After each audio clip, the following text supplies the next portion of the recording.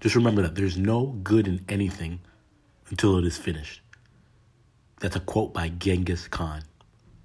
Now, Genghis Khan often gets a pretty bad rep in society, and a lot of it because of his own doing.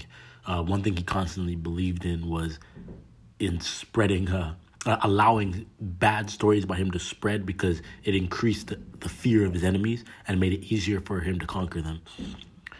So to this day, those rumors continue to spread, so a lot of people are misconstrued about this guy. But if you read his book, you'll quickly understand he was very intelligent and very diligent in everything that he did. But that quote I mentioned at the start was one of my favorite, not just from him, but period. And the reason is because there's so much truth in it. Into society today, a lot of people start. We get ideas and we're always chasing the shiny new gold thing. But how often do we stick in and how often do we finish? You get the rewards in life from being a finisher, not from being a starter. That's where quotes like, it's not how you start, but it's how you finish. So just continue just meditating on that and thinking about things in your life that you started and that you hadn't finished and maybe where they would have been if you would have finished them. And things you're working on right now that you're going to promise yourself that you're going to finish, you're going to see through until the end.